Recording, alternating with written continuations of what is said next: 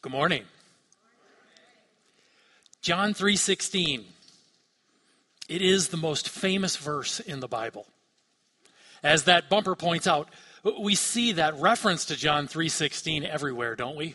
We see people holding it up on signs at games. We see athletes write it on their shoes. My wife and I used to get Chinese takeout from a place that wrote John 3:16 on the bottom of every takeout container. John 3:16 is everywhere. But when people see that reference, do they know what that verse says? And maybe more importantly, do people know what that verse means? Why is John 3:16, of all of the verses in the Bible, why is John 3:16 the most famous verse in the Bible? I believe it is because it is a wonderful, short, one-verse outline of God's plan of salvation. And over the course of the next 4 weeks, we are going to be looking at this single verse. That's right. Over the course of the next 4 weeks, we are going to be looking at the single verse, John 3:16, in order to talk about this gospel message that God has given to us. Because we want to fully understand it, and we also want to be able to communicate about Jesus to everybody we come in contact with. And John 3:16 is a wonderful way to do that. The 4 parts of the gospel message that we see in John 3:16 are the peril listed, which is perishing, the plan, which is God's love, the pathway, which is belief in Jesus, and the prize, that is eternal life. And so over the course of the next 4 weeks, we're going to be dealing with these 4 parts of the good news that are talked about in John 3:16, one at a time. And today is going to be the most challenging message, because today we're going to be talking about the peril talked about in the verse, which is perishing. It is a warning to us. Warnings are important in life, aren't they? If I go to drink something from under the kitchen sink, and as I go to drink it, I see the Mr. Yuck label on it that identifies it as poison, it's probably a good idea for me to heed that warning and not drink that, right? It's probably a good idea for me to not drink things from under the sink as a general rule. Can we all agree on that?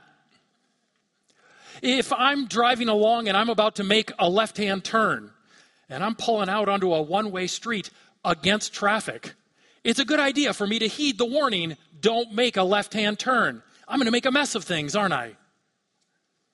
If you're asleep at night and you get that warning from your fire alarm because there's a fire in your house, it's a good idea to heed that warning.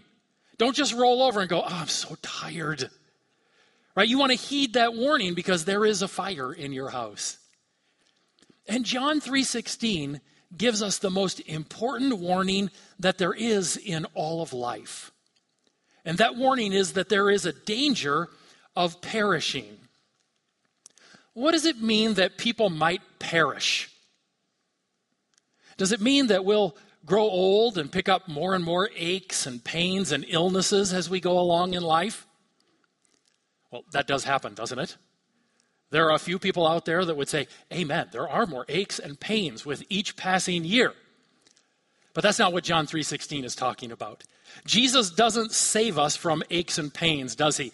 Believer, unbeliever, it doesn't matter. We all get increased aches and pains and illness as we go along in life. That is just a part of getting older. So then, if it's not the physical perishing that Jesus is saving me from, what is the perishing that is the warning in John 3:16? It is perishing that stands in contrast to eternal life. It is the eternal punishment that we get because of our sins. As a matter of fact, 2 verses after John 3:16, Jesus says that anyone who doesn't believe in him stands condemned by God.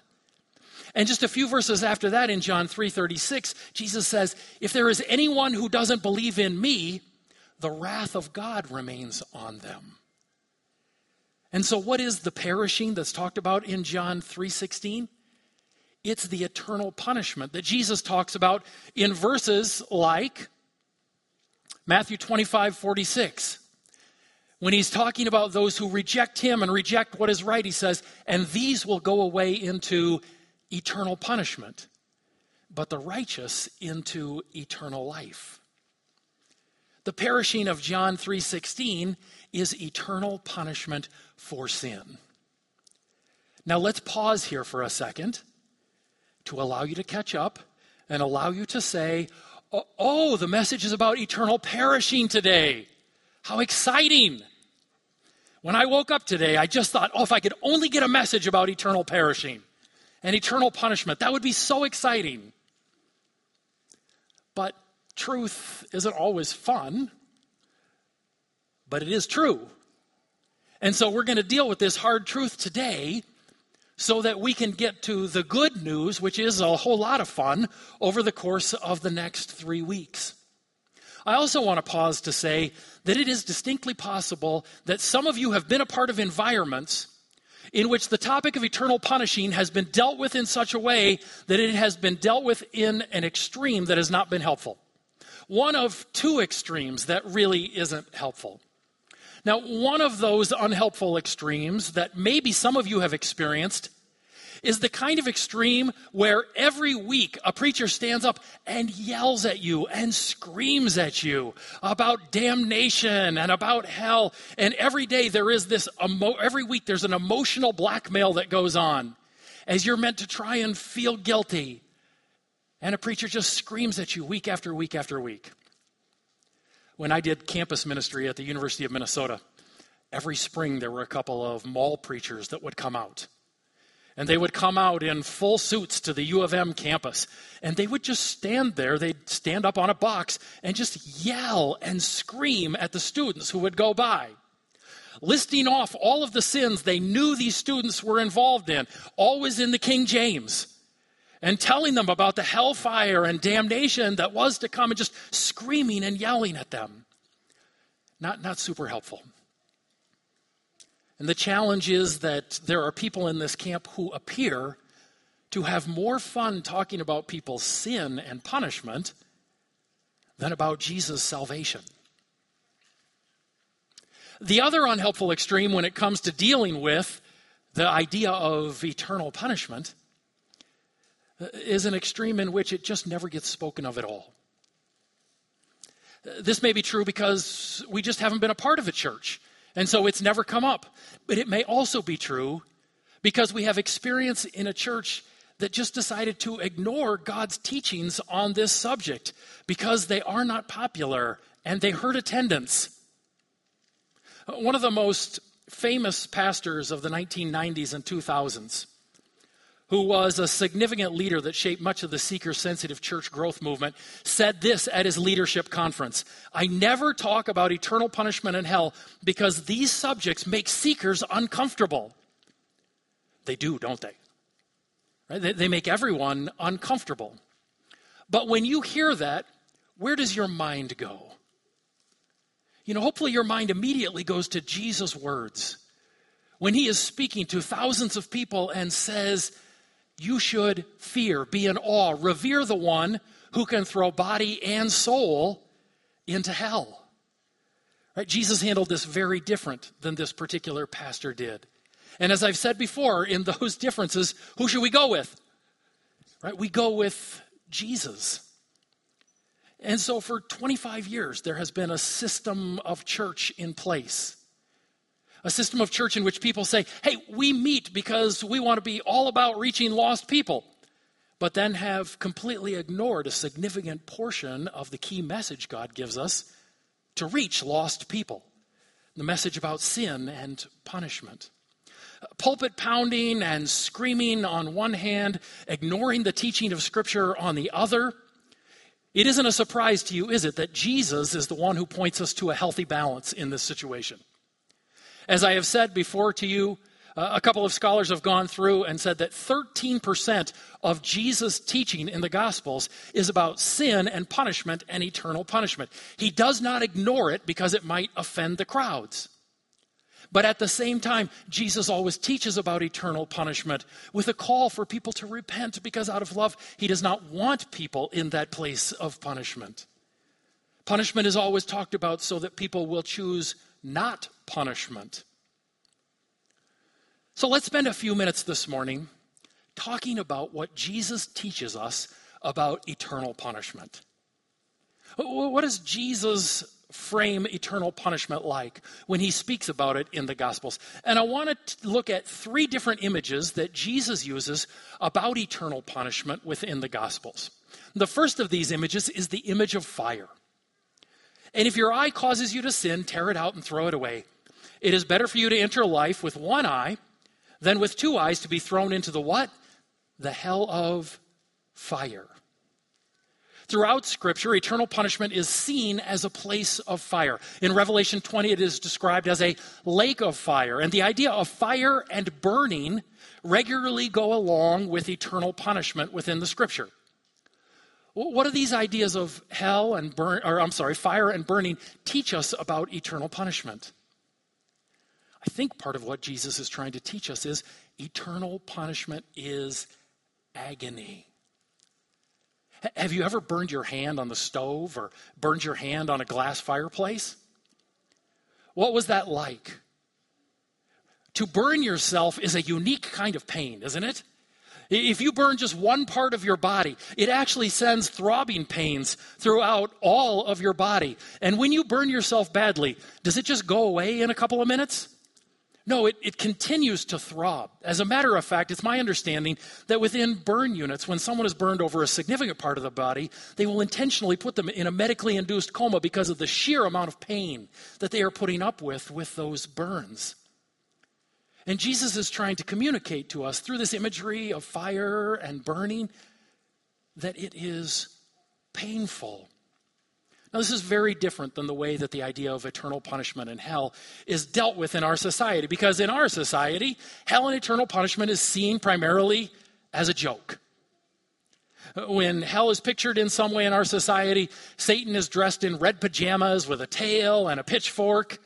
There's a bunch of people who are partying and hanging out playing poker, and there's some nice flames around the outside that are keeping them warm while they have a good time. Because hell isn't taken particularly seriously in our society. Famous mogul, billionaire, Ted Turner, who started Turner Broadcasting, CNN, etc., said this about eternal destinies. Heaven is going to be a mighty splendid place. And most of the people I know in life aren't going to be there. Most of us will go to hell. That's for sure where most of us journalists will go. But when we get there, we will have a chance to make things better, because hell is supposed to be a mess. And heaven is perfect. Who wants to go to a place that's perfect? Boring, boring, boring. And then he laughed and laughed. The idea of eternal punishment has become a joke in the world. And part of what Jesus wants to communicate to us through these images of fire and burning is that hell is not a joke. Hell is a place of agony. Eternal punishment is agony. And the second image that Jesus uses shows us why it is a place of agony. Because the second image that Jesus uses is the image of darkness. Speaking of Jews who will reject him as their Messiah, he says in Matthew chapter 8, verse 12, "But the subjects of the kingdom will be thrown outside into the darkness, where there will be weeping and gnashing of teeth." What is Jesus communicating to us about eternal punishment when he uses this image of darkness? Well, as we think about the Scriptures, God is what? Right? God is light. And Jesus is the light of the world. And throughout the Scriptures, God and all that is good is represented by light. And so to be cast out into the darkness is to be cast out of the presence of God and the presence of all that is good. 2 Thessalonians 1, 8 and 9 says, "He will punish those who do not know God and do not obey the gospel of our Lord Jesus. For they will be punished with everlasting destruction and shut out from the presence of the Lord and from the majesty of his power." The great joy of heaven is the presence of Jesus. The great joy of heaven is being face to face with God. The great punishment of eternal punishment is total separation from God and total separation from all that is good. I want us to remember that to be shut out of the presence of God is to be shut out of everything good that we experience in this life. James chapter 1 says, every good gift comes from where? Every good gift we experience in this life comes from God, right? It flows down from Him. And so to be devoid of the presence of God is to be absent all of the good things that flow from God within this life.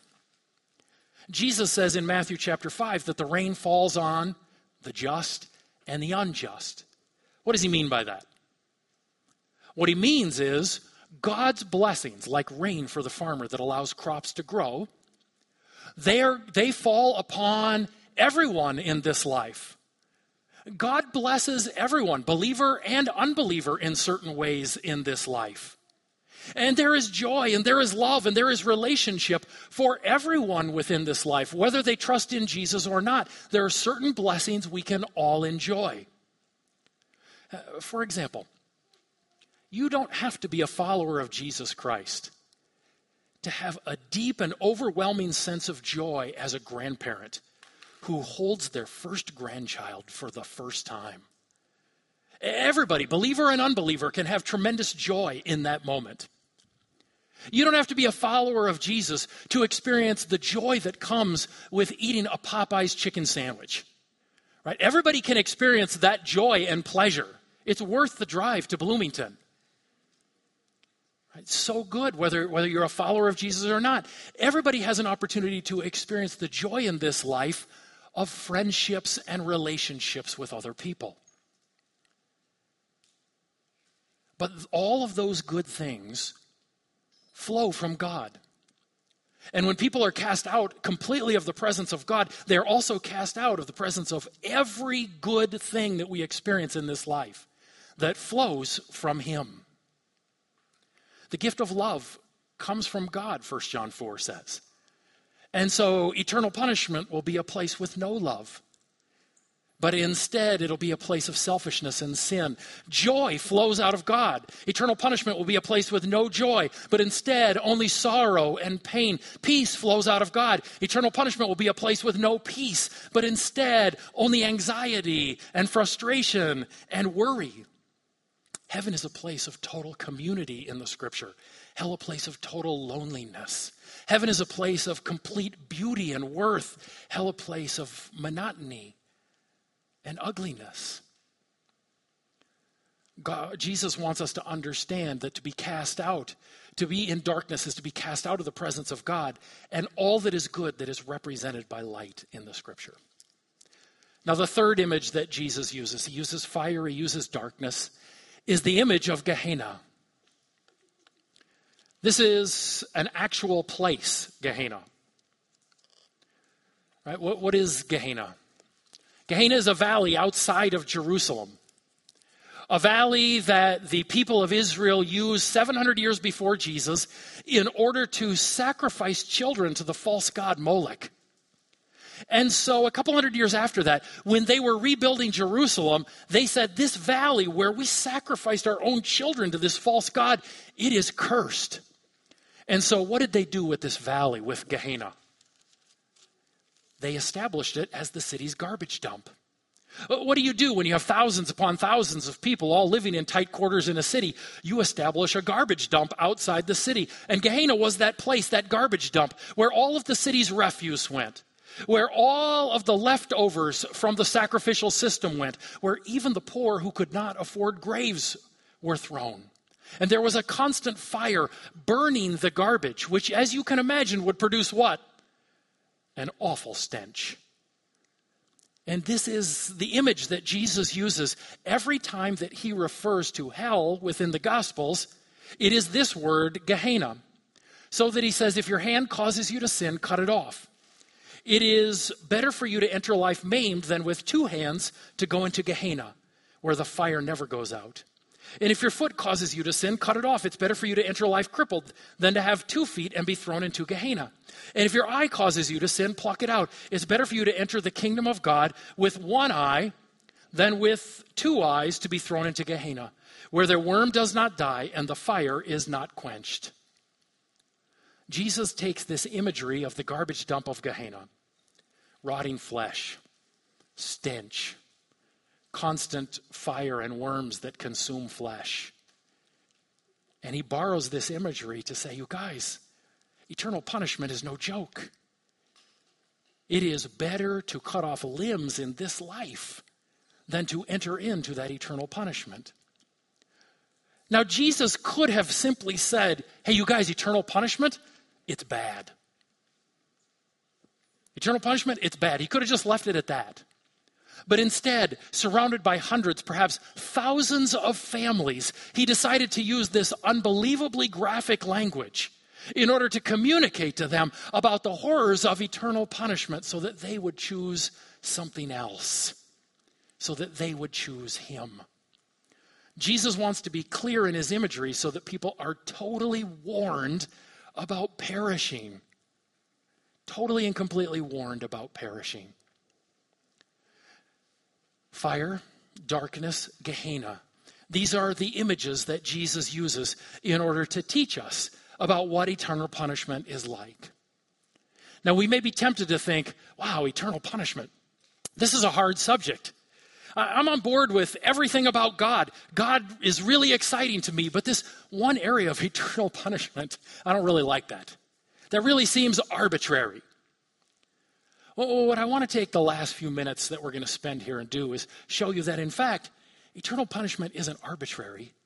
It flows directly out of the primary characteristics of our God.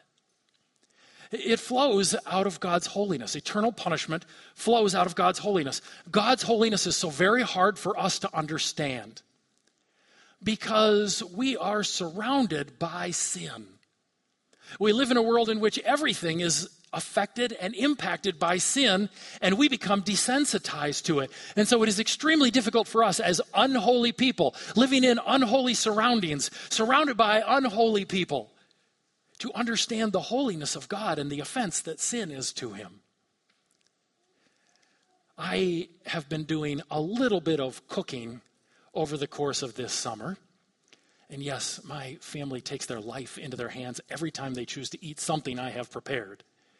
And one day I was making a meal that was just loaded, absolutely loaded with onions and garlic.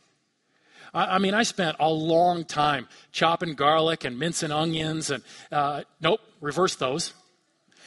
And in that process, had a whole bunch of garlic cooking with chicken on the stove. And over here, I'm marinating onions, and I've got fresh onions ready to go on what I'm making. And my kids walked in from outside, and they're like, Dad, what are you doing in here? It smells so strong in here. And I said, what are you talking about? I couldn't smell any of it. I'd gone what the ad call nose blind at that point. I couldn't smell it because I'd just been sitting there in it, marinating in that odor. But my kids, when they walked in from the outside, oh boy, could they smell it. They said, what in the world is going on? And to some degree, that is like us with sin. We're in it. It's all around us. It's in everyone around us. And so we become so very used to it. And so it is difficult for us to understand how offensive sin is to a perfectly holy God. We see our little decisions that are motivated by selfishness, and we go, well, sure, we're going to be motivated by selfishness sometime. Everybody in this world's motivated by self-interest and selfishness at times. I mean, come on. What's the big deal? But in fact, to God, when we make decisions motivated by selfishness, it's a total and complete betrayal of his creation purpose for us. God made us to be in his image, totally and completely perfect in love as he is, loving in every decision that we make, constantly motivated by love. And that little bit of selfishness in our eyes is a total betrayal of God's creation purpose for us. We are dishonest and we tell what we call little lies or cut a little corner here, cheat a little bit there. And we say, well, come on, everybody is doing that. I mean, we almost have to keep up. How can we not? And we're so saturated by a society filled with that kind of sin and unholiness that we kind of become used to it. But in fact, it's a betrayal of God's purpose for us in his creation. He made us, the God who is truth, made us to be totally and completely people of truth and honesty in each and everything that we do. And it's a betrayal of his creation purpose when we act counter to that. God is holy, and he will not and he cannot be around sin. So if sin is attached to us, when we reach the judgment, we cannot be in his presence and in the presence of all that is good. Now he has said, you guys, I have sent my one and only Son. And if you will trust in him, if you will follow after him, I will remove every part of the stench and odor of sin from your life. I will completely and totally forgive you of all things. And they will be placed on Christ on the cross, and you will be given his righteousness. You'll be given his holiness. Will you trust in him? Will you believe in him? But if we reject that offer, we cannot be in the presence of a holy God while sin is attached to us. Eternal punishment flows out of God's holiness. But friends, eternal punishment also flows out of God's justice. What does Romans 3:23 say? It says that all, that sounds like everyone, has sinned and has fallen short of the glory of God. God made us for a purpose, to reflect his image, to be totally loving, totally honest, totally joyful, totally peaceful. We were to reflect God to all of creation, but we have fallen short of that glorious purpose by choosing sin, by choosing selfishness. And Romans 6:23 says there is appropriate justice for that. The wages or appropriate justice for our sin is death or separation from God. And there can be no justice unless sin, unless crime is punished. There can be no justice to just say, let's just forget it.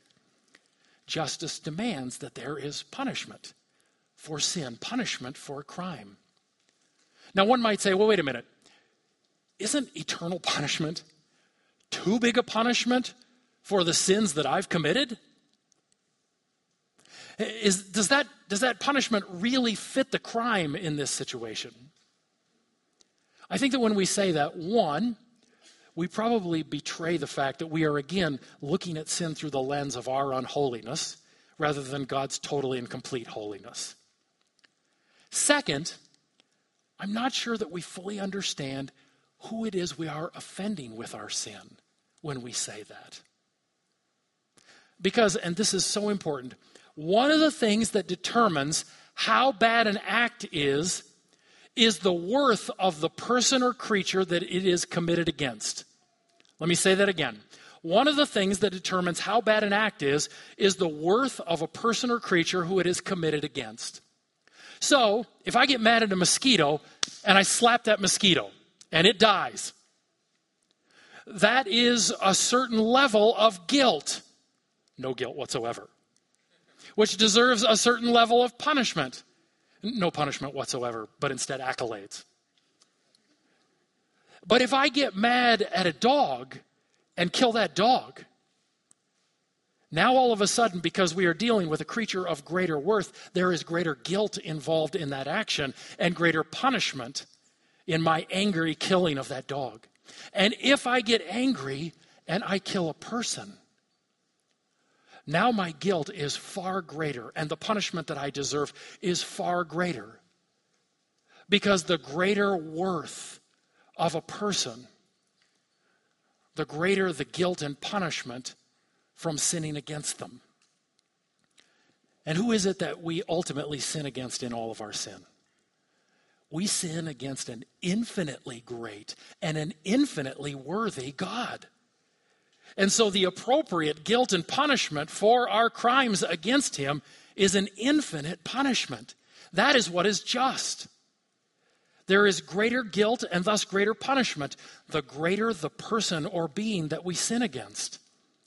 God is an infinite being, and so we deserve an infinite punishment for sinning against him. Ultimately, eternal punishment flows out of God's justice. And Jesus always describes that punishment as just when he is talking about it. One of the things that bothers us most when we think about eternal punishment is the idea that there will just be a one-size-fits-all punishment for everybody who doesn't know Jesus. That's troubling to us. You're telling me that Satan and my next-door neighbor are going to be punished equally throughout all of eternity? You're telling me that Hitler and Great Aunt Betty are going to be punished equally throughout all of eternity? That kind of bothers our sense of justice, doesn't it? And it probably should. Because when Jesus teaches us about eternal punishment, it is not a one-size-fits-all punishment, but is instead based on the justice of God in how people handled the lives that they were given. Jesus says in Luke chapter 12, talking about those who will be punished for their sins, he says, "And that servant who knew his master's will but did not get ready or act according to his will receive a severe beating. But the one who did not know and did what deserved a beating will receive a light beating. Everyone to whom much was given, of him much will be required. And from him to whom they entrust much, they will demand the more." This verse is very clear. There is a difference in eternal punishment based upon what we have been given in life and how we handle it. Eternal punishment will not be a one-size-fits-all scenario. 2 chapters before this, Jesus says, "Woe to you, Chorazin! Woe to you, Bethsaida! For if the mighty works done in you had been done in what the Israelites thought of as terribly wicked cities of Tyre and Sidon, they would have repented long ago, sitting in sackcloth and ashes. But it will be more bearable in the judgment for Tyre and Sidon than for you." It'll be what? More bearable in the judgment for these terribly wicked cities of Tyre and Sidon than it will be for you, because God does not punish everyone equally. By the way, in 3 weeks, when we look at heaven and eternal life, we're going to see that everyone's experience within heaven is not the same either. It isn't a one-size-fits-all blessing of heaven, just like it isn't a one-size-fits-all punishment of hell. God punishes people with perfect justice as he sees people's thoughts, motives, and private actions. He will judge people justly, and people will receive punishment based upon God's justice. Eternal punishment flows out of God's holiness. It flows out of God's justice. And finally, eternal punishment flows out of God's love. The very reason that God has endowed people with an opportunity to make a choice to reject him and reject his way of salvation, or to submit to him and live their lives in submission to him, is because he is a God of love, and love requires choice. There is no such thing as forced love. As a matter of fact, one theologian named Norm Geisler says, forced love is not love, it's rape. God does not force anyone to love him, because that is contrary to the very nature of love. But he allows us to choose whether we will reject him and reject his mode of salvation, or whether we will accept him, whether we will submit to him and live our lives loving God with all our heart, soul, mind, and strength. Those who choose to be separated from God will have that choice honored throughout all of eternity. Those who choose to reject Jesus and his salvation, who choose to reject a relationship in which they love God with all their whole heart, soul, mind, and strength, will have that choice honored throughout all of eternity. C.S. Lewis puts it this way: on the day of judgment, there will be two kinds of people in the world. One, those who have said to the Lord, "Thy will be done." And two, those to whom the Lord says, "Thy will be done." You want to live for self and not have a relationship with me? God allows them that eternal separation from him and all that is good forever. They enter into the eternity that they have chosen, rejecting Jesus, rejecting his salvation, and rejecting relationship with God. And that choice exists because God is a God of love. He does not force. He allows people that choice to submit to him or to reject him. Eternal punishment flows out of God's love. Of course, it is that same love that led God to send his one and only Son, so that he would go to the cross in our place, taking the guilt for our sin, taking the punishment for our sin, so that we might be saved from all of the eternal punishment that we have talked about today, and instead live with God forever in eternal life. It is love that has compelled God to send his Son to take upon the punishment that I rightly deserved, so that justice could be served, and ultimately at the same time, I could be declared free from sin, free from punishment. When we bring the message to people, we don't just bring people the message that they're drowning in sin. We also bring them the message that through Jesus, God has provided a life preserver. We don't just bring people the message that the plane is crashing because of sin. We bring people the message that God has, through Jesus, provided a parachute. We don't just bring people the message that they are sick with the sin, with the illness of sin. We also bring people the message that through Jesus, God has provided a cure for that eternal illness of sin, so that we can be people who live in health. We cannot ignore the Scripture's warnings about drowning, crashing, and being sick with sin. But as we present the message of Jesus, we present these things so that we can talk about the life preserver, the parachute, the cure that God has provided, so that we no longer have to live in our sins and live under the judgment of punishment that comes with those sins. Have you submitted your life to Jesus? Jesus wants to ultimately bring forgiveness into your life through what he has done on the cross, but we must submit ourselves in faith to him. Have you done that? If you got questions about what that means to believe in him and trust in him, I want to encourage you to use the card that's on your section of chairs and let us know. We would love to talk to you about that.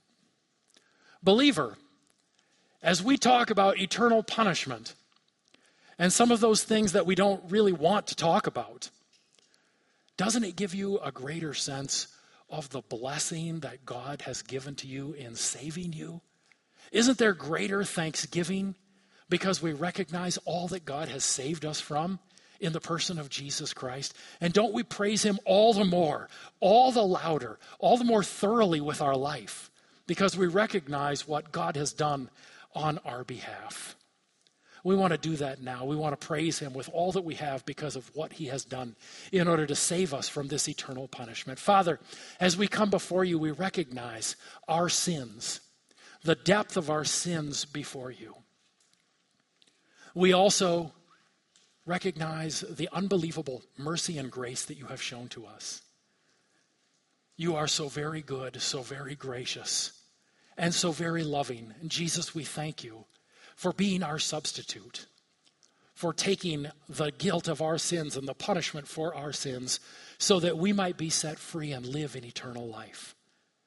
And Lord, now we celebrate that as we praise you more throughout the rest of this day. In Jesus' name, amen.